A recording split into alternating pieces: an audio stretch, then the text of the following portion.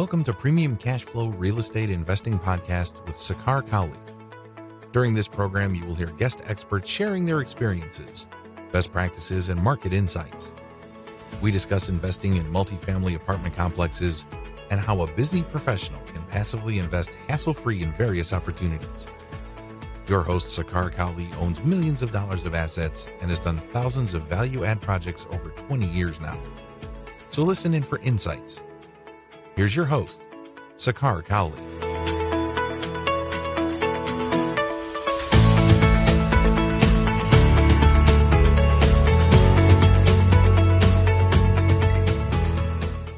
Welcome to another edition of Premium Cash Flow Podcast. Today, I have the pleasure of welcoming Ken Holman with Overland Group. Welcome to the show, Ken. I greatly appreciate it, and it is an honor to host you today. Oh, you're welcome. Great to get acquainted with you and excited for the opportunity. It is an honor, Ken. For folks who a little bit of the background with Ken. Ken has had a distinguished, illustrious career. He obtained his real estate agent's license way back in 1972, and then he was a broker by 1975. Over the years, he has brokered, developed, constructed, and owned well over $500 million worth of assets, which have included apartments, condos, industrial properties, self-storage units. They have been into office buildings, golf course, medical, hotels, fast food restaurants, and other types of commercial properties as well. Presently, Mr. Holman is the manager of several limited liability companies and also an investment partner and advisor to several investors and numerous other real estate ventures. And I'm sure this bio is far, far shorter than the number of things, Ken, you have done. As I said at the top of the show, it is an absolute pleasure and a delight to, listen to your experience, your advice, and it is a sheer honor. So thank you for taking time today. Oh, you're welcome. So Ken, in your words, maybe give us a brief background as to maybe perhaps how you got started and the number of, directions that you have taken your company in is surely, jaw-dropping for sure. Take it away, please. Well, I don't, my beginnings were probably similar to several others, but when I was attending Brigham Young University and getting a degree in accounting, I had an uncle in the business that said, you ought to come and get your real estate license. So while I was in college, I got my real estate license and was able to pay for part of my college selling real estate right from the very beginning. And then I just moved from a degree in accounting to an MBA at the University of Utah. So I'm not a Utah native, but almost claim to be that because I've lived here 45 years now. So sure. Mm-hmm. But and then I'm originally from Idaho, and I went to law school up at the University of Idaho. Mm-hmm. Great experience. So, but found that my career in real estate has been a really rewarding and fun experience for me. So I understand that I got my real estate broker's license the year you were born. That makes me feel a little old, Sakar. No, I mean the experience and the number of things that you have done, Ken, it's an honor to interview you and kind of delve into your experience for sure. Yeah. So Ken, maybe get us started about early parts of your career as to perhaps how you kind of came to the construction side of things, perhaps, or I don't know if you did obviously through real estate sales and things. What was that your early career like? Yeah, so after I graduated with all these degrees and things that I obtained, then I went to work for a financial planning firm back in the 70s. And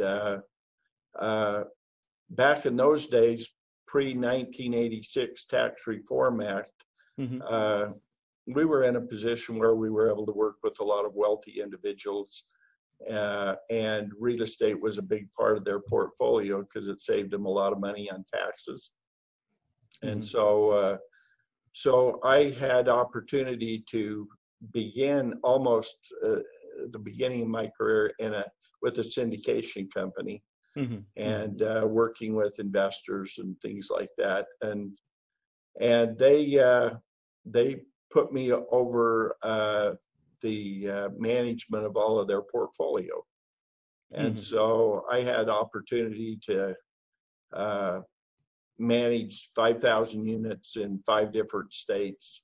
So that gave me a really good background in terms of understanding the business, especially the apartment business back then, and some commercial, but mainly apartments. I see. So that's how I got started. And then I decided after I'd worked for them for 5 years that I decided I wanted to try it on my own. So I resigned from the company, went out and bought a new suit, leased some space in an office building, and thought, okay, now what do I do? And so that was kind of a humble beginning, but I was really excited to have that opportunity. And they had put me over the acquisition side of the company in terms of evaluating projects and analyzing them. So I felt like I had a pretty good background at that. And I created this company called Overland. Sure. Originally, it was a management and a real estate brokerage company, and we began there. And then over the course of a lifetime, a career, we added pieces to that puzzle. And so we created a development company. We split the management, the brokerage side of the business. And then I thought, we were doing so well at development, I thought, hey, let's get into construction. Sure. Because I come from a construction background growing up. And that was the piece of the puzzle that was the most difficult to put together. Sure. Construction is its own kind of entity, and lots of moving parts for sure. A ton of moving parts. And originally, we thought we were going to be just like the typical construction company, where we would self-perform some parts of the work. And I learned after a while that I was not that happy running a lot of construction crews and doing a lot of initial competitive bidding on different projects, because there's a lot of risk on the construction side and you have to be careful there. Sure. And so we decided to focus on becoming a construction management company. And so we do all the top-down construction stuff like project management.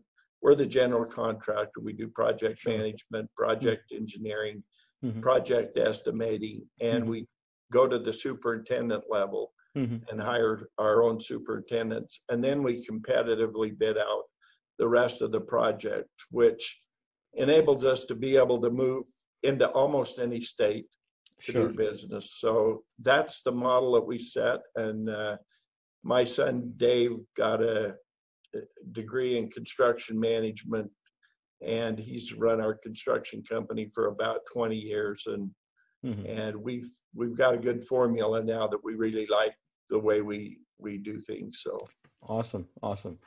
So Ken, help us understand like the challenges within the construction you had, and what was it like that, okay, you wanted to kind of say that, oh, I really don't want to get into the nitty gritty of construction. I want to, stay like one level up, just do the general contractor, the GC part, maybe the superintendent, or perhaps, play that role of, engineering and developing initially and just manage the construction sorts. So, in construction and development, just talking about those two trades in particular. Sure.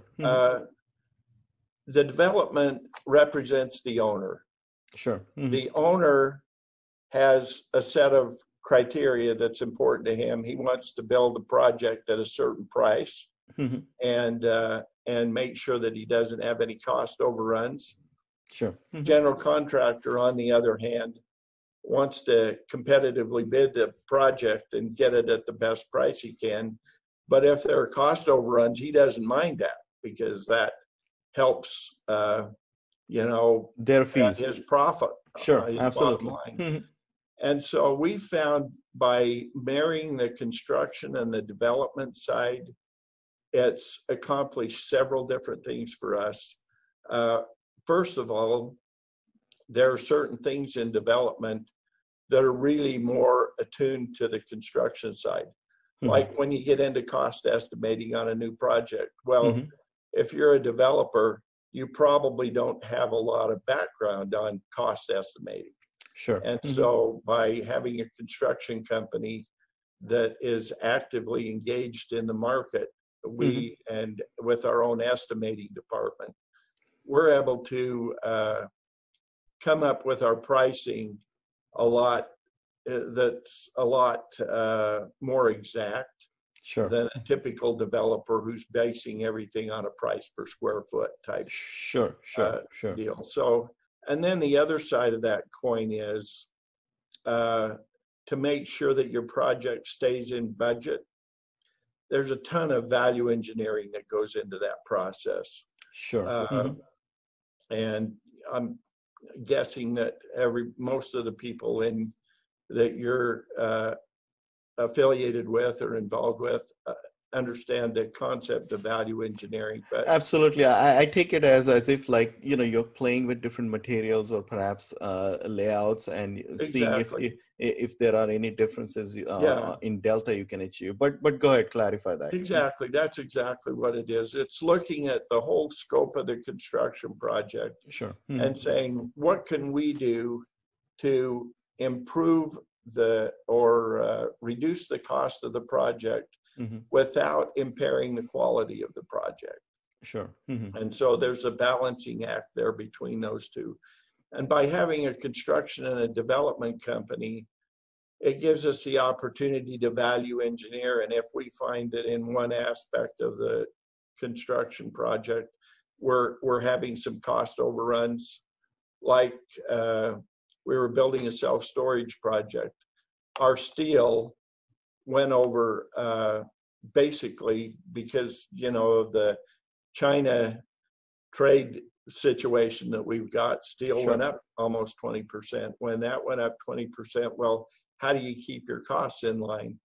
And we were able, as a construction company, to go out and become a distributor with a steel manufacturer. And so we were able to cut out the middleman in that process, save the 20%, keep the project in line.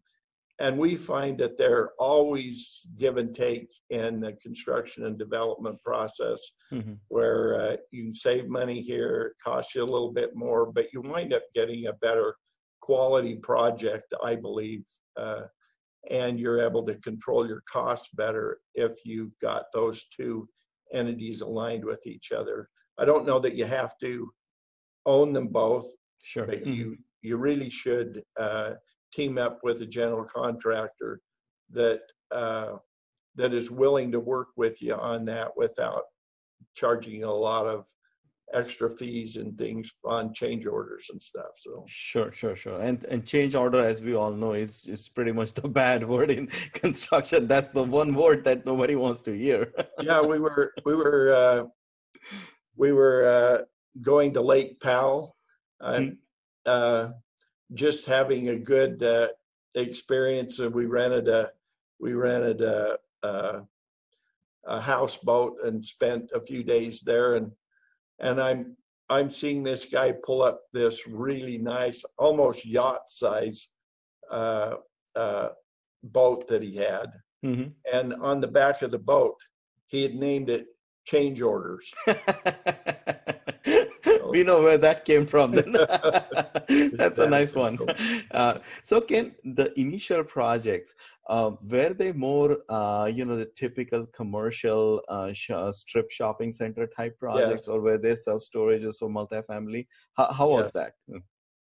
How is the business these days? Is No. The initial projects that you were involved in, they were more the strip shopping center retail type of projects. Is that what the nature of those projects was? yeah. So right now we have under construction and development. We have a 116 unit apartment project Hmm. in St. George. We have a 240 unit apartment project that gets its final approval tonight from the city council of Nice. Mesa, Arizona. Hmm. So we're excited about that. But along with that, we have some retail shopping there, and then we've got a couple self-storage projects. But we do have some and value add retail strip centers that we're doing right now, which we're kind of excited about. Hmm. Uh, we found a piece of property that Dollar Tree used to occupy, and they're moving out. Hmm. Hmm. So we were able to buy that property, add a little bit of property with it, and convert it to a multi-tenant building, Hmm. and increase the value of that by almost $500,000 by Wow. Hmm. just repositioning a small $1.2 million property. So it's now valued around $1 million, almost $1.8 million. So Sure. So so now, Ken, talking about different type of properties, and I see that you have a preference or a penchant for doing like the new construction projects, right? yes, we Can do. you maybe kind of maybe give us some tidbits about why you prefer that, and why not just kind of go with the typical value add multifamily projects, or people are doing value add self-storage projects as well? Can you maybe give us a sense of how Sure, that plays through your company? absolutely. So we've seen over the years a lot of new competitors move into the multifamily space, and there is because they're not involved in development, they're not involved in construction necessarily. Uh, they are really combing through virtually every apartment building out there, and you'll find a lot of them that are 20 years old or in that range that Sure. Hmm. have been developed, and those are what most syndicators like to acquire and then do some value add by fixing them up a little bit, making them look a little bit better, and then hopefully increasing the rents to improve the value of the property, Sure. Hmm. or to support the value that they have acquired the property at. But Hmm. I have found, and we've done some of that, but I find that those older properties sometimes are a little outdated. Hmm. You wind up, we were talking a little bit about functional obsolescence. Sure. Hmm. And functional obsolescence basically is most, like the home that you're living in probably has 9 or 10 foot high ceilings. Sure. Hmm. Well, the older projects have 7.5 or 8 foot high ceilings. Sure. Big Uh, difference. Big difference in the feel, the quality, just the whole modernization concept of how the project is perceived. And so you can get good deals on buying and acquiring existing properties, but I found if you can get a brand new piece of property Hmm. that you can get rezoned for apartments and then do the development on it, Hmm. you've created this huge value add to the deal, because Sure. the value of the land goes up, the value of the entire project once you get it built and stabilized goes up, Sure. To give you an example of that, we just put under contract a 22-acre parcel of land on the corner of McDowell and Avondale Boulevard in Avondale, Arizona, which is West Arizona. But that whole area is really expanding dramatically and growing. Avondale, Goodyear, Surprise, Buckeye, that whole area is kind of like the new wave of where everything is going in the Arizona market. There are some other areas over in East Mesa where we're located that we really love the growth pattern going on there too. But this piece of property that we put under contract, I was able to get it at $9 a foot. Everything else in the area is going from $12 to $20 a foot. So we'll go through the rezone process, and our value in the land will go from $9 to $12 a foot. That's huge. Sure. Then once we build the project, it'll add. We may build this 250 unit apartment project for $50 million all total, and once we get it stabilized, it'll be worth $55 million. So we've added $5 million of value just by going through the development and construction project. So the same kind of concept when you're acquiring and trying to do value add, just on a kind of a grander scale. And the difference is you kind of design out any economic obsolescence. So everything is new. Sure. Now, Ken, in that regard, what about the time factor? Like let's say from zoning to development to actual construction, what sort of how many years are we speaking about? And again, it changes by market. I definitely get it. But typically, what is your horizon look like? If you want to go that route, you better plan on at least a 2-year process to get you from the beginning of the entitlement phase through the construction and rent up. So you're looking at a couple-year process. And what we do with our investors in our syndications is we, from day one when they come in, we give them a preferential return on their investment.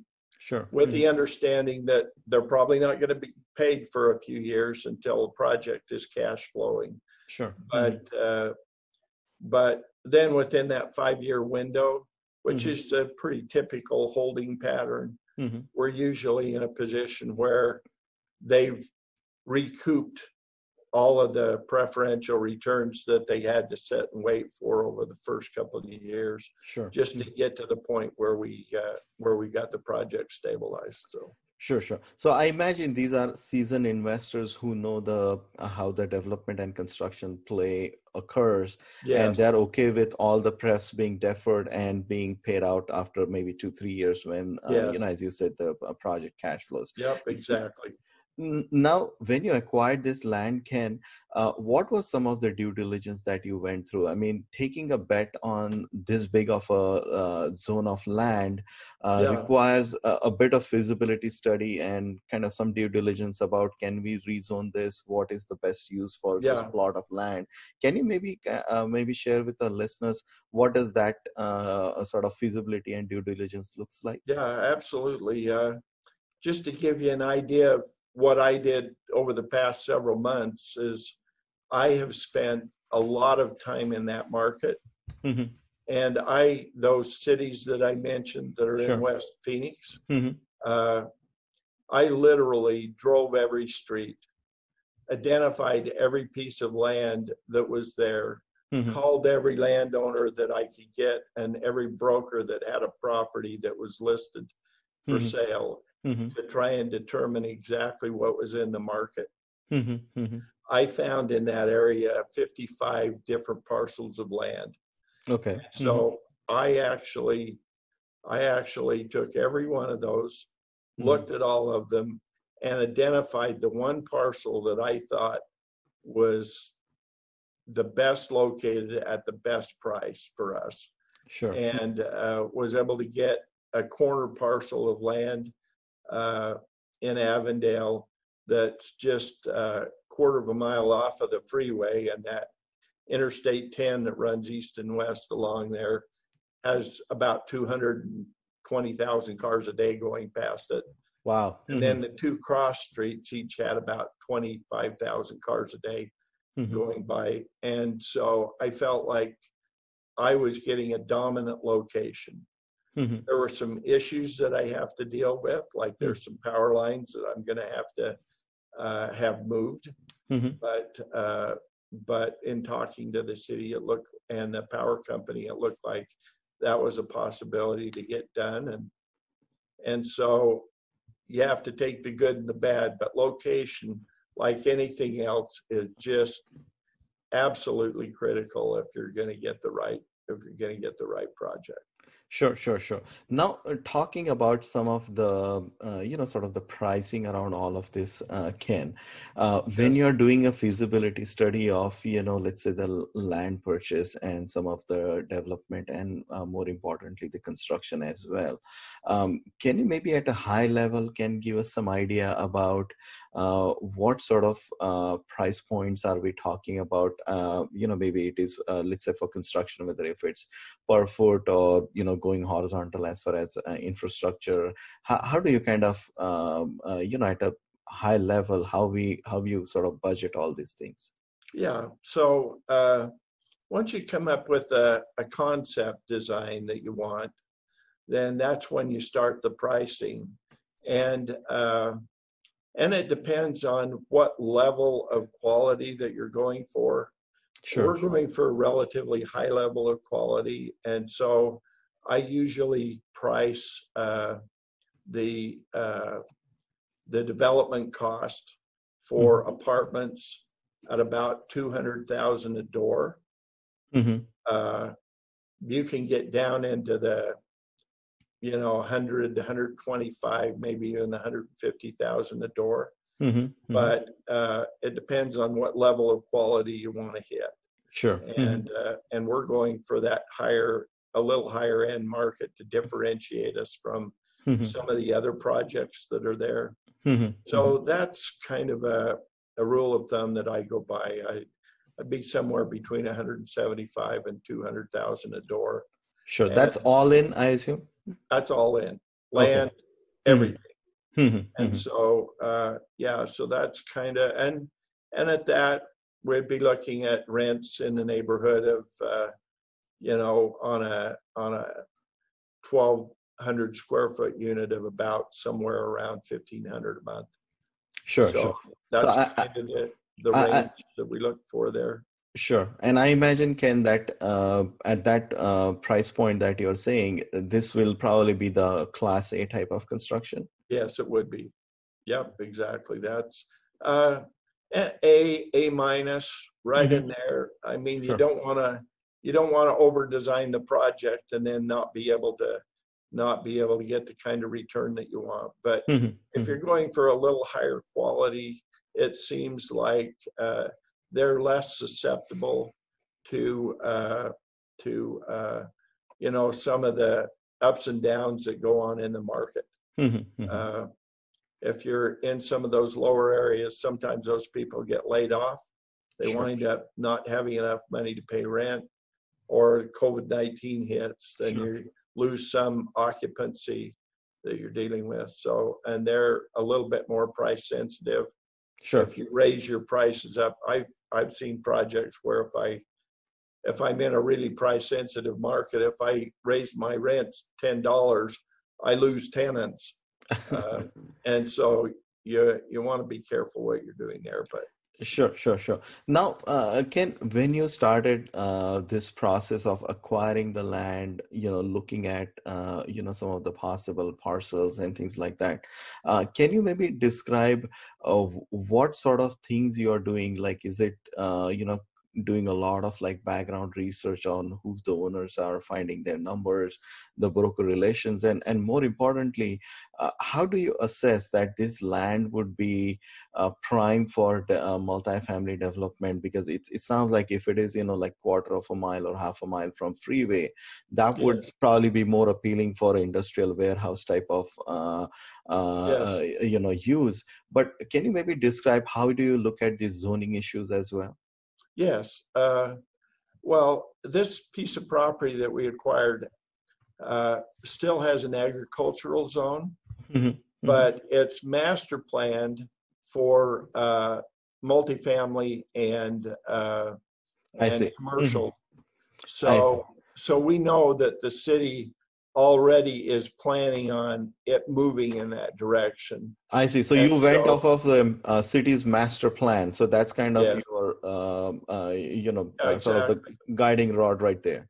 Yeah, and another principle that we always adhere to when we're doing these syndications is once we've got our concept basically generally identified of what we think might work in an area, Hmm. then we reach out on a national basis to companies that do feasibility studies Sure. that have a lot of expertise in in evaluating markets and evaluating properties. Hmm. And we always get third party feasibility studies on everything we do, whether it's a self storage project, an apartment project, a retail project, because we want to know that the demand exceeds the supply. Sure. Hmm. And that's a critical aspect of being able to get in the right markets. Sure, sure. Now, knowing Arizona, can that we definitely know it's a growing, city and growing submarkets Yeah. in there.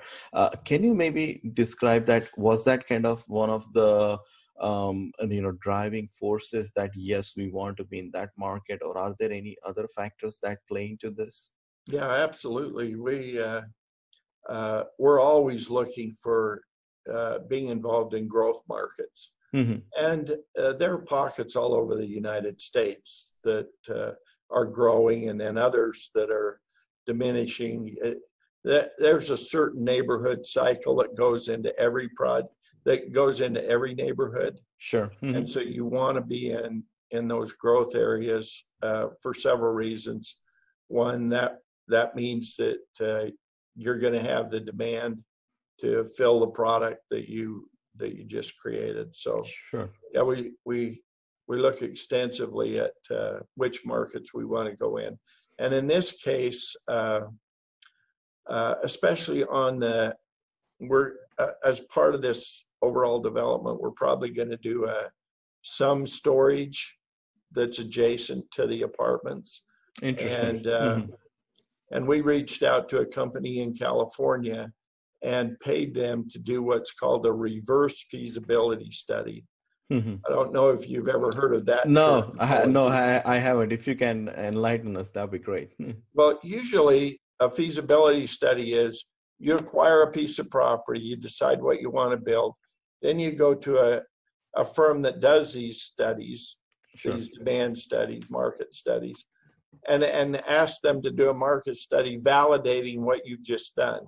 sure. Hmm. Well, a reverse feasibility study is you pay somebody to come in and tell you the markets that you should be in.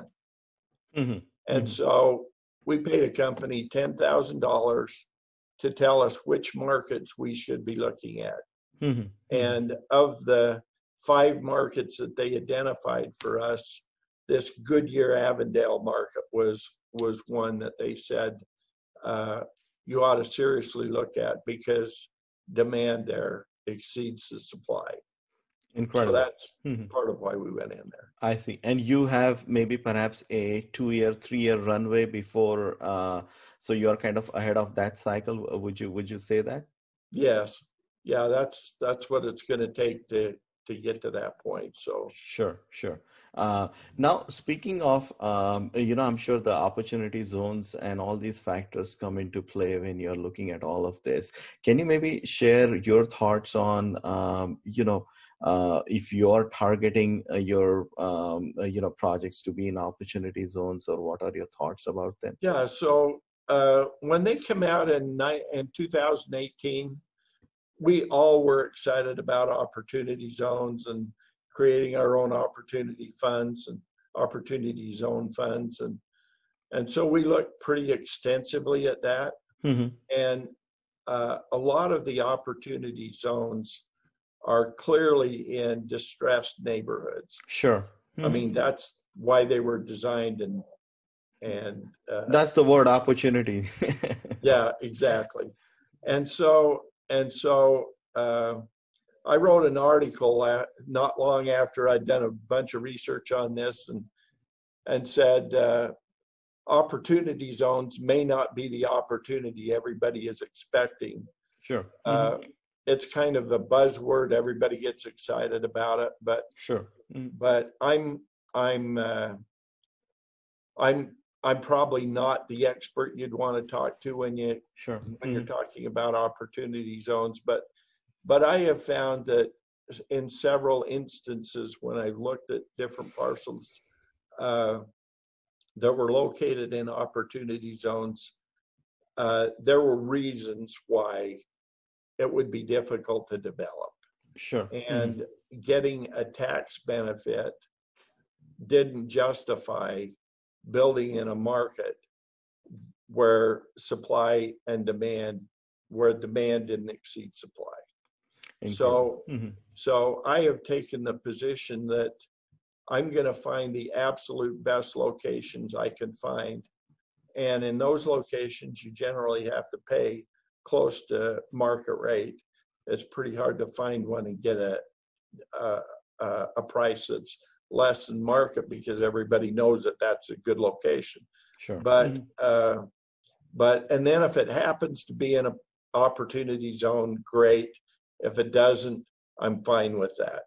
And I know that my economics work regardless of that factor. And so over the course of the last couple of years, I have yet to find one that's a parcel of land located in an opportunity zone that supports the returns that we try to achieve for our investors. And we try to be in the anywhere from 15 to 20 plus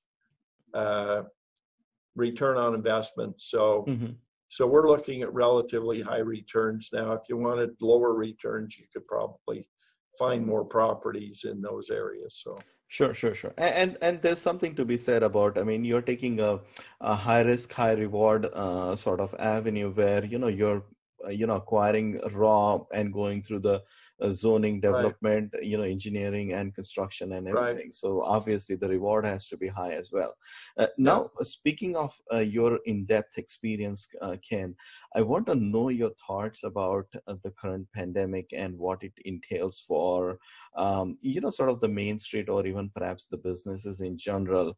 As, experienced and veteran as you are, Ken, you have gone through several cycles, like 80s, mid 80s, you had 90s, and then obviously we had the 01, though obviously 2008-9 has not been forgotten by anybody. Can you share the pandemic that we are going through? I mean, feels like we are in a much deeper hole at this point. Could you maybe give your thoughts on how you're looking at your outlook? Well, Sakar, I've been through 7 of these cycles. Wow. In my career. Sure. The 2 big ones were in the 80s when they had the Resolution Trust Corporation. All of the savings and loans, or most of the savings and loans, went out of business. And, and that was a huge situation. That was the 85-86 savings loans crisis. Exactly. Got it. And then I've been through the 2008 to 2012, and I learned a few things going through those cycles. But I know there's been this freak out on COVID-19, and we're all wearing face masks. I probably should have worn one today. Sorry, but we're concerned, and I'm in that profile category in my age where I should be concerned about that stuff. Sure. And so we're all being careful with that. But I'm noticing this is going through a similar pattern as to what we've been through in other pandemics with SARS and stuff like that, Sure. where we didn't get as restrictive and we didn't shut down the economy. Mm-hmm. And so I am watching, even though there's been an escalation of cases, Mm-hmm. there's been a decline in the number of deaths that have been occurring. The mortality rates Sure. steadily been going down. Mm-hmm. So I think we're going to be another 3 or 4, maybe even the rest of this year, going through this cycle before people gain the confidence that, okay, the market is okay, life is all right, we're going to be okay going and socializing again and putting our children in school. So I think we've still got to work through this. But I honestly feel that when we come out of this, we're going to be close to where we were before. There are some markets, there are some property types that are really going to go through, that's really gone through a transition here. Hotels, Sure. entertainment, anything in the hospitality or entertainment business got killed. Absolutely. And so I think and I've said this a few times, but I think there's an opportunity maybe to acquire some existing hotels. The cap rates on those things are north of 12%, which is pretty amazing. Sure. If you can acquire something at those high cap rates, that means you're getting very good values for your investment dollars. And so we'll see, but I think we can just plan on the next 3, 4, 5, 6 months dealing with what we've got going on. And then I think there's going to be a level of optimism come back in the market that people are going to say, okay, we're confident that we're all right and we're going to move forward. So, and that there may be some that are lengthening that out another year beyond that, but I personally don't see that. I see. Good. Thank you. Ken, now a couple of last questions. Give us your best advice for newer syndicators starting out. There's a lot of interest to do, like, let's say, multifamily self-storage projects. And as as experienced as you are, can you maybe share some bits of your advice about for newer syndicators who may be listening? Yeah, I can. First of all, I think if you're a new syndicator and you're trying to put together a group of investors to come into a project, don't get too greedy.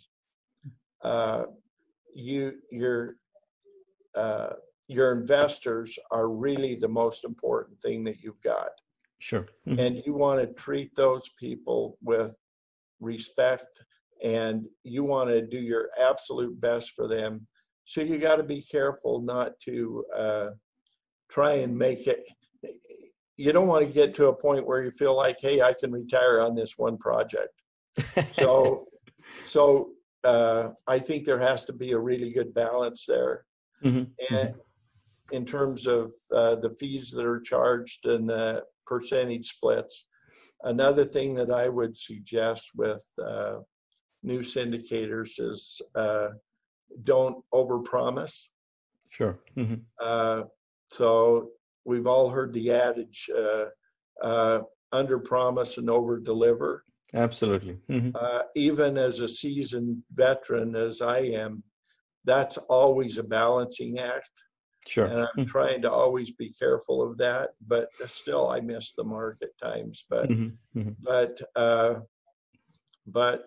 don't create expectations that 3 years from now you can't live up to. Sure. And so you have to be careful on that. And so that means the acquisitions that you do, You got to be very careful on the cap rates that you're willing to accept and your target rates. Mhm. So I think those are probably the biggest things. And then the other thing, if you're in the syndication business, you're also in the securities business, Sure. and you want to make sure that you're doing everything by the book. You want your due diligence done properly and documented. You want to make sure that you hire a good securities attorney. Mhm. That and by the way, you don't have to overpay those guys. There are some securities attorneys that I when I first got into business were saying, yeah, we'll do this $50,000 number. Yeah, but you can do these for Much $8,000, less. Sure. $10,000, much less. You do have to pay a fee, Sure. but if you get a good securities attorney, that will go a long way. One of my good buddies is runs the enforcement division for the SEC Wow. in our area. Sure. Okay. And so I sat down with him one day and I said, okay, what do I need to do to make sure that I'm a good syndicator, and you're not knocking at my door one day saying, you really screwed up and now we're gonna talk about criminal charges. And so he said the number one thing that you can do is create a private placement memorandum, full disclosure, where you just document everything that you're doing and you're disclosing everything, and they understand the risks and the potential risks that are associated with the project. And if you do that, then then you're going to be protected. And then be careful whether you're doing a 506B or C offering, that you're going by the book. Awesome. So Great. Great advice. Great advice. Thank you, Ken. It is a sheer pleasure. Thank you for coming on. There's so much knowledge. I feel that the time is not enough for one episode. So I definitely would look forward to perhaps having you on another podcast, given your busy schedule. So please share with our listeners how they can find you and learn more about your company. Oh, sure. Happy to do that. The name's Ken Holman, Holman. Our company is overlandgroup.inc.com. It's Overland Group, but we have several subsidiaries in that: Overland Development, Overland Capital, Overland Construction. So, but you can reach me at the email KHOLMAN @overlandcorp.com. My cell phone number is 801-231-6650. Nobody gives out their cell phone numbers, but I do. I greatly appreciate it. I'm sure you'll be hearing for more listeners. Yeah, you're happy to call me. I'm happy to listen to anything you've got to say. If you're a new syndicator and you're looking for some advice, I don't mind sharing. That's what the business is all about. So thank you for being so grateful and so gracious to come on, Ken, and share your advice and experience. It is an honor, and I will be definitely looking forward for another episode with you. So with another great advice from you for sure. Thanks for the opportunity. And hey, the next deal we do, we'd love to have you as a partner. So absolutely. We are on board for sure. Thank you for coming on. Thank you. Good to talk to you. Thanks for listening to Premium Cashflow Real Estate Investing Podcast. Please join us at premiumcashflow.com to sign up for weekly updates, research articles, and more. We will see you again for another great interview with an expert guest.